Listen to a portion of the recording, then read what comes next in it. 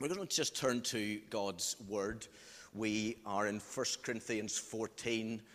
This is sort of the last, I think, in our little series, which we've called Together, what it means to be together as God's people, particularly as we gather on something like a Sunday morning type thing. So I'm going to read from verse 26, and it begins, "Well, my brothers and sisters, let's summarize. When you meet together, one will sing, another will teach, another will tell some special revelation God has given, one will speak in tongues, and another will interpret what is said. But everything that is done must strengthen all of you. No more than 2 or 3 should speak in tongues.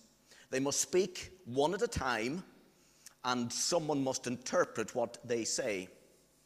But if no one is present who can interpret, they must be silent in your church meeting and speak in tongues to God privately. Let 2 or 3 people prophesy, and let the others evaluate what is said. But if someone is prophesying and another person receives a revelation from the Lord, the one who is speaking must stop. In this way, all who prophesy will have a turn to speak, one after the other, so that everyone will learn and be encouraged. Remember that people who prophesy are in control of their spirit and can take turns. For God is not a God of disorder, but of peace, as in all the meetings of God's holy people. Women should be silent during the church meetings. It's not proper for them to speak. They must be submissive, just as the law says. If they have any questions, they should ask their husbands at home, for it's improper for women to speak in church meetings. Or did the word of God originate with you, or are you the only people it has reached?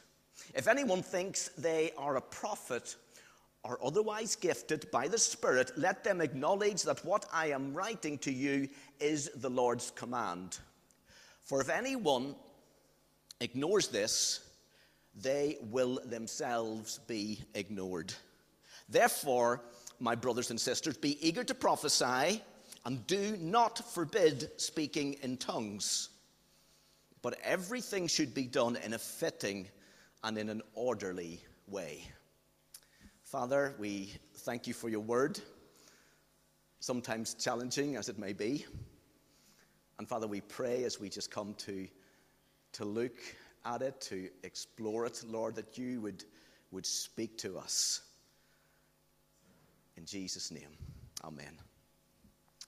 Let me just begin by painting the picture of what Paul had heard about the Sunday services in the Corinthian church.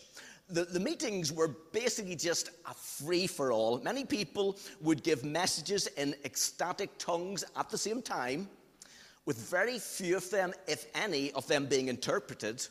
No one understood what was going on. The prophecies often turned into impromptu sermons of varying lengths. Sometimes a new one would start up even before the previous one had finished. And on top of all that, women were shouting out to ask questions or to challenge what was going on. It was just chaos. But not unlike perhaps some of our parliamentary debates in the House of Commons. And all that Paul wanted to do was to call them to order. Order! Order! Let me give you some thoughts on this particular passage. First thing is this. The foundational truth that Paul reminds them of, and actually is central to everything that Paul says within this chapter, is found at the end or the last part of verse 33. God is not a God of disorder, but of peace. And this peace and this order is the very character of God. It's shown in the way in which he works. In fact, it's shown in the way in which he has always worked. And you can read about it from the very beginning of creation in Genesis chapter 1, verses 1 to 4, when God brought order out of chaos when he created this world. In the beginning, God created the heavens and the earth. The earth was without form and void, and darkness was over the face of the deep. And the Spirit of God was hovering over the face of the water. And God said, "Let there be light." And there was light. And God saw that the light was good, and God separated the light from the darkness. But also we see similar things and other examples in Scripture. In the New Testament, when Jesus told the storm to be quiet and still, read about it in Mark chapter 4, verse 39. Jesus got up, he rebuked the wind and he said to the waves, "Quiet, be still." Then the wind died down, and it was completely calm. And Paul's point, I think, is obvious. When God's people are meeting together, our gatherings should reflect the character of God. The question is, do they? If you take a moment to think about some of the aspects of God's character, I've already highlighted his order and peace. And then there is his holiness, his love for the outsider, forgiveness, his patience and his grace. And when we meet together on a Sunday morning or in other settings during the week, our church gatherings should reveal our God and Savior by reflecting his qualities. So when we come to worship, when we pray, when we read his word, when we take communion, when we just have a fellowship together, one with another, is our focus on God, Father, Son, and Holy Spirit, so much so that everything that is done is a reflection and actually reveals who God is. Because that's the way it should be. All that we do should be Spirit-led, should be God-centered, should be Christ-glorifying. Or to think about it just another way, as Paul puts it in 1 Corinthians chapter 15, he says, "I deliver to you as of first importance, what I also received, that Christ died for our sins according to the Scriptures, that he was buried, that he was raised on the third day in accordance with the Scriptures." Listen, it is the gospel who satisfies and who persuades us, so that as his church, our total commitment should be to be transformed into the very likeness of our Savior, the Lord Jesus Christ. And it's only by the amazing power of the Holy Spirit that this is ever made possible within our lives. It's only because of Jesus. And we need to keep the gospel centered within our lives. And the outworking of this is that as our churches gather together, they should be reflecting the very character and the very nature of God himself. The second thought I want to pick out from this, and by the way, the fact that God is a God of order, a God of peace, that is the thought I want you to keep with you as we move into these other points. The second thing I want to pick up again, the guiding principles that we spoke a bit about last week and that Paul emphasizes again here in verse 26. And Paul exhorts the church to pray for, to look for, to use gifts that will help other believers. Spiritual gifts are for the strengthening and for the building up of the church. But what does that mean for us practically? Well, we read about it in verse 26 and to 28. And there's some guidelines that Paul puts in place here. First of all, for prophecy. Like the other gifts, they need to be ordered so that everyone may be instructed and encouraged, verse 31. And Paul puts some safeguards in place. There shouldn't be too many prophecies. Verse 29, he says, "Let 2 or 3 people prophesy and let the others evaluate what is being said." The second is keep them short. Bring what you believe God wants you to say. Don't add to it. And for everybody's sake, keep it brief. Thirdly, one at a time. If another prophet has a prophecy, the first speaker should stop. And I don't think Paul means that they stop in mid-sentence and then somebody else gets up. I'm pretty sure that it would be appropriate to quickly finish what is being said before the second person starts. But the principle is simple. get to the point. Prophecies must never become a field for indulging in selfish competition. Rather, it's an exercise of Bible-based, selfless encouragement. So what about tongues? Well, when a tongue is spoken out in a gathering, just like in the case of prophecy, there should be no more than 2 or 3, Paul says, and there always should be an interpretation. Without an interpretation, a tongue is worthless. Now, I want you to note, it is an interpretation, not a translation. And because of this, actually, it's very possible that more than one person may get an interpretation of even just one tongue. And while the words may be different, the theme and the message of that interpretation will be very, very similar. Practically, when a tongue is given out, we wait for an interpretation to come. Why? So that everybody understands what's going on and that people are strengthened and built up. The third bit of guidelines, Paul says, there is a time for quiet. Now, this applies to the gift of tongues when there's no interpretation coming. But also, let me deal with the very difficult, perhaps controversial verses that we read in 1 Corinthians chapter 14 and verse 34, where Paul instructs women to remain silent. The temptation to throw a little joke and a smart comment in there is immense, but I'm not going to bother. Actually, this isn't quite as controversial as you might think at first reading. Let me explain why. You will notice it's written in the context of public evaluation of prophecy. However, it's very clear from 1 Corinthians chapter 11 and verse 5 that Paul expects women to pray and to prophesy in church meetings. So he's certainly not forbidding women from speaking in church completely. In chapter 11, he acknowledges the importance of their contribution that women have to make. And there's no way that he suddenly changed his mind just 2 chapters later. So what's actually going on here? Well, as verse 35 suggests, he's actually dealing with a specific group of people who happen to be women who have questions. Actually, I'm not even sure it's necessarily anything particularly to do with gender. And had men behaved in exactly the same way, Paul would have, I'm pretty sure, offered a very similar rebuke to them.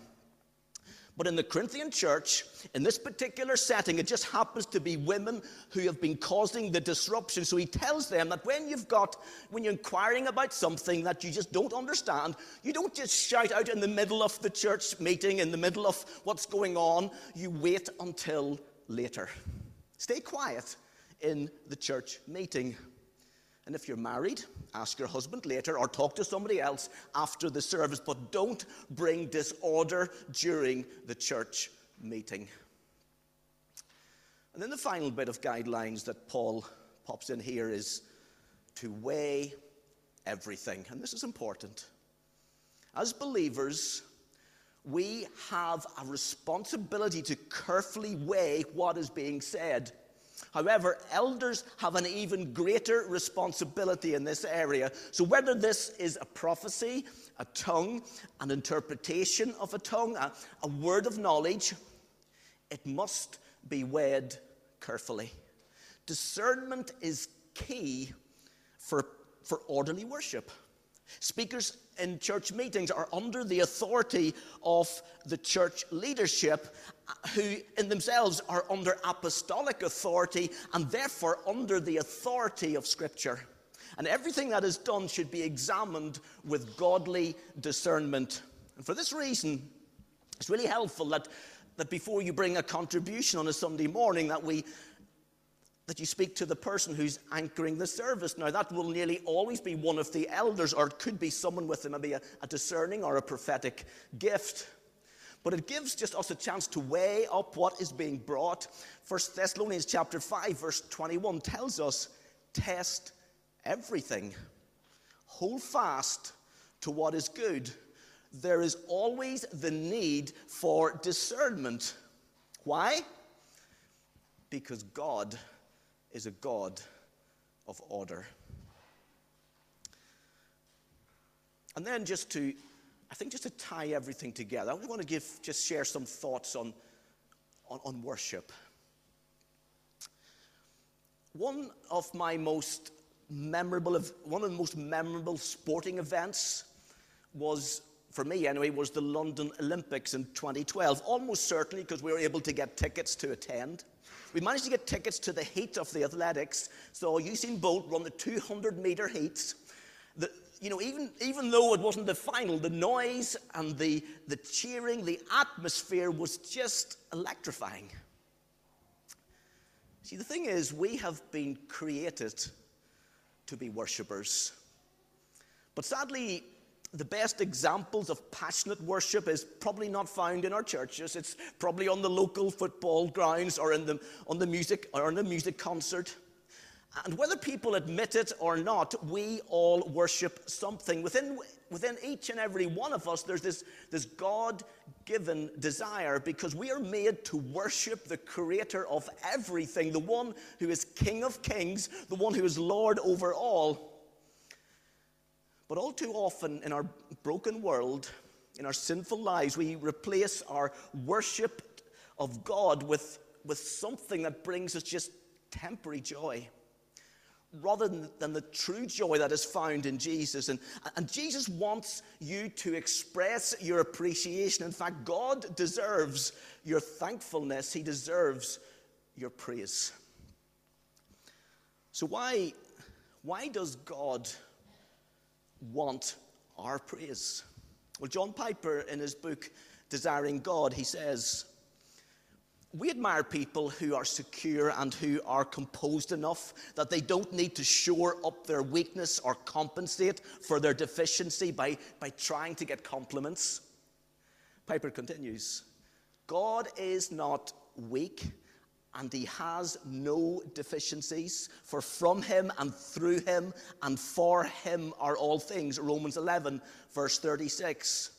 And he's not served by human hands as if he needed anything. Rather, he himself gives everyone life and breath and everything else. Acts chapter 17, verse 25. And everything that exists owes its existence to him. And no one can add anything to him which has not already flowed from him. Therefore, God's zeal to seek his own glory and to be praised by men is not because he needs to shore up some weakness or deficiency in or of himself. God has everything he needs in himself. And Piper argues that because God is unique and glorious, it is appropriate for him to draw our attention and to seek our praise. For if God should turn away from himself as the source of all joy, he would cease to be God. He would deny the infinite worth of his glory. And if you think about it, what can God give you to enjoy that would prove his love? There's only one possible answer: himself.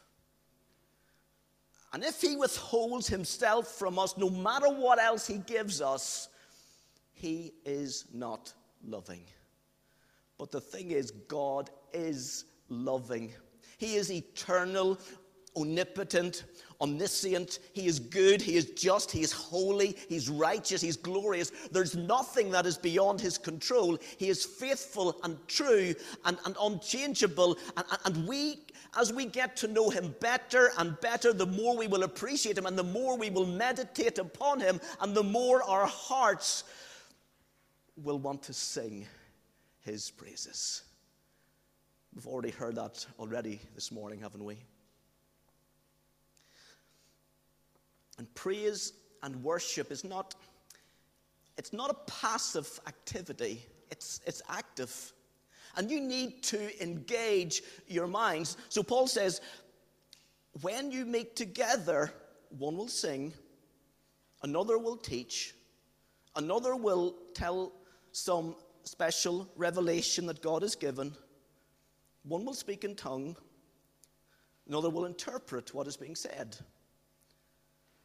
But we certainly need to engage our mind. And listen, there is preparation that goes in to what we do as we gather together. You know, Ruth just didn't turn up 2 minutes before the start of the meeting and pick up a guitar and decide which songs she's going to sing. She'd prayed into it. She'd spent some time with God during the week. I mean, this sermon just didn't appear on my laptop the minute I opened it up. I wish it had been quite handy, wouldn't it? But there's some work and some preparation that goes in behind the scenes to this. Listen, we need to engage our minds. However, worship flows from a place of love and of wonder and awe of God.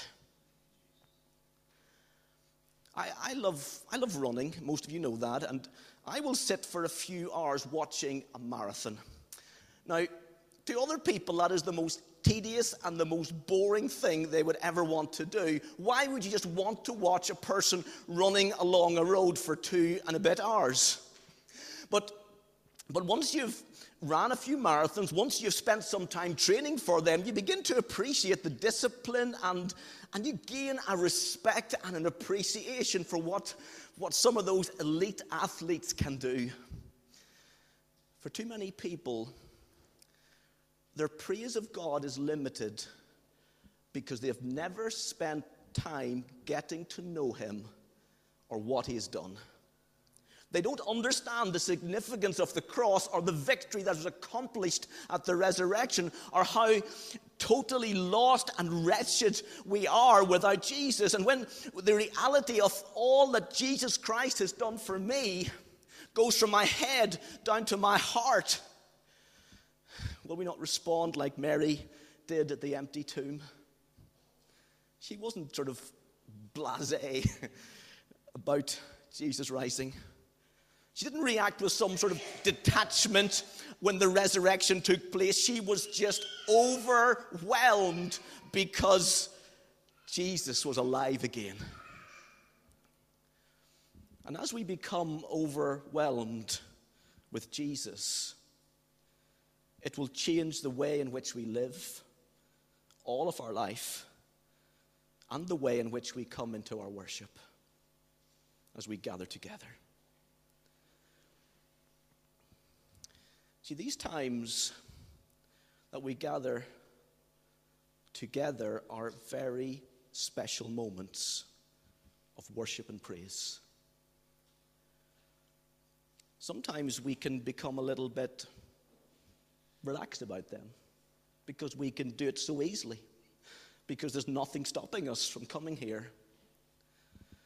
But these are fresh opportunities to get to know God together, to grow in our faith, to declare glorious things about Him and about who He is. And I believe that the true worship is often birthed in the quiet place. It's birthed in those times alone with God and within His Word. And too often our praise of God is limited because we just don't spend enough time with Him in prayer and with His Word to really get to know Him.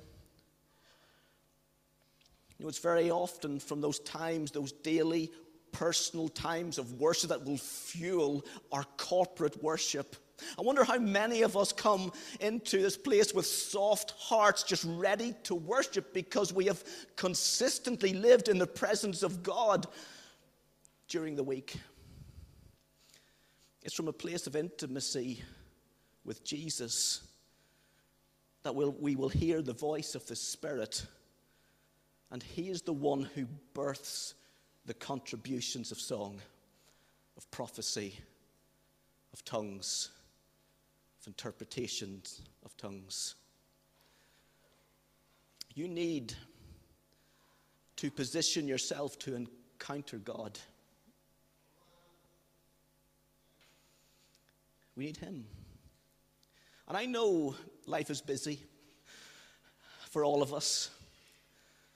But also, I know that I'm not going to embarrass them with a family in this church whose life is so much busier than mine will ever be because of the demands they have made on them. And yet I know, and I've seen each time they come, there's a contribution coming because God has been speaking to them, because they've spent time in the presence of God. I know many of other of you are doing exactly the same thing, and God is ministering through you and speaking through you. I know, but listen, I know there's more for me. I know I need to press in deeper into him. You know, it's so important that we learn the signs of his presence. And this comes through knowing the Bible, being filled with the Holy Spirit, and putting faith into action. Listen, you must never think that you are a spectator or that only certain people with unique giftings hear from God. And listen, if you think like that, you just simply disqualify yourself. You remove yourself from active faith and actually from worship. Instead, you need to be filled with the expectation that God, what God has said, my sheep hear my voice. You need to know that the one who gave his life for you, he restored relationships with each and every one of us, would like to have communication with you. And faith leads us to lean into his Spirit. Or as Samuel the prophet put it, speak, Lord, your servant is listening. So how do we worship when we gather together? You know, God is seeking those who will worship him in spirit and in truth, also mentioned earlier on in our worship. And because we are all different, and certainly we are a diverse group of people, and there should be diversity within our worship, but God wants to rebuild his house, the church, so that we might take pleasure in it and that his name might be glorified. We are the living stones who must shine for Jesus. But the house of God should be the very gate of heaven, a place of joy and excitement. And some people are very quick to dismiss a joyful, liberated expression of worship as just emotionalism. But true worship in spirit and in truth will affect not just our minds, but will affect our emotions and our hearts.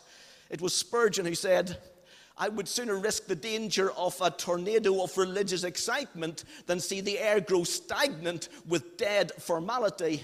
More importantly, God tells us that we should rejoice before him, clap our hands, and sing. John Piper, he says, in the end, the heart longs not for any of God's good gifts, but for God himself. To see him and to know him, to be in his presence, is the soul's final feast. Beyond this, there is no quest. Words fail. We can call it pleasure or joy or delight, but these are the weak pointers to the unspeakable experience. One of my favorite stories that highlights this and just makes me hungry for more of the Spirit comes from the life of Wigglesworth. A friend of his, Mr. Roberts, described an afternoon meeting where there were 11 Christian leaders gathered praying with Wigglesworth. Each had prayed. When Wigglesworth began to pray, and as he continued slowly, one after the other, they had to leave the room. The power of God filled the room, and they could not remain in such an atmosphere that was just so supercharged with the Spirit of God. Roberts decided that if he ever got the opportunity to pray with Wigglesworth again, he would never leave the room. Again, he writes, during his stay in New Zealand, he got his opportunity and the challenge. A number prayed, and then the old saint began to lift up his voice, and strange as it may seem, people began to leave. A divine influence began to fill the space. The room became holy, and the power of God began to feel like a heavy weight. Determined not to leave, he was the only one left in that room. He hung on, and he hung on until the pressure became too great and he could stay no longer. He describes, with the floodgates of his soul pouring out a stream of tears and uncontrollable sobbing. He had to get out or die. And a man who knew God as few do was left immersed in an atmosphere in which few people could even breathe. And our longing should be that each time that we gather here, we encounter God's manifest presence. Nothing less will do. We need authentic encounters with the Holy Spirit. We need to encounter the living God, and where lives are drawn to him and hearts are changed. We need God, and true worship brings us into the very presence of God. The psalmist says, God, you are holy, enthroned in the praises of your people. So let's seek after him. He is worthy of all our praise and all of our worship. And God is calling us to step out in faith and in the power of his Spirit with a whole new level of expectancy. The bottom line is, you need the Holy Spirit, and so do I. Our lives and our church community should be awash with the Spirit of God. But all too often we settle for less, much less. And I long to see more and more people use their spiritual gifts as the power of God is poured out. Listen, he must invade all of our lives and actually all of our communities for the glory and for the honor of his name. Won't you just stand with me for a moment? We're going to just pray. Let me just sing, Little One. Time is nearly gone. But I want to just give a moment. Father in heaven, we just thank you for who you are. Just take a moment to reflect on the majesty, the wonder, the holiness, and yet the grace of our Father in heaven. And Lord, I pray that our church would reflect you, Lord God, in our meetings. Lord, may, as we gather, as we worship, as we sing, Lord God, may, Lord, you be revealed and your name glorified in all that we do. And Lord, I pray, help each one of us to do our part in this. In Jesus' name, amen.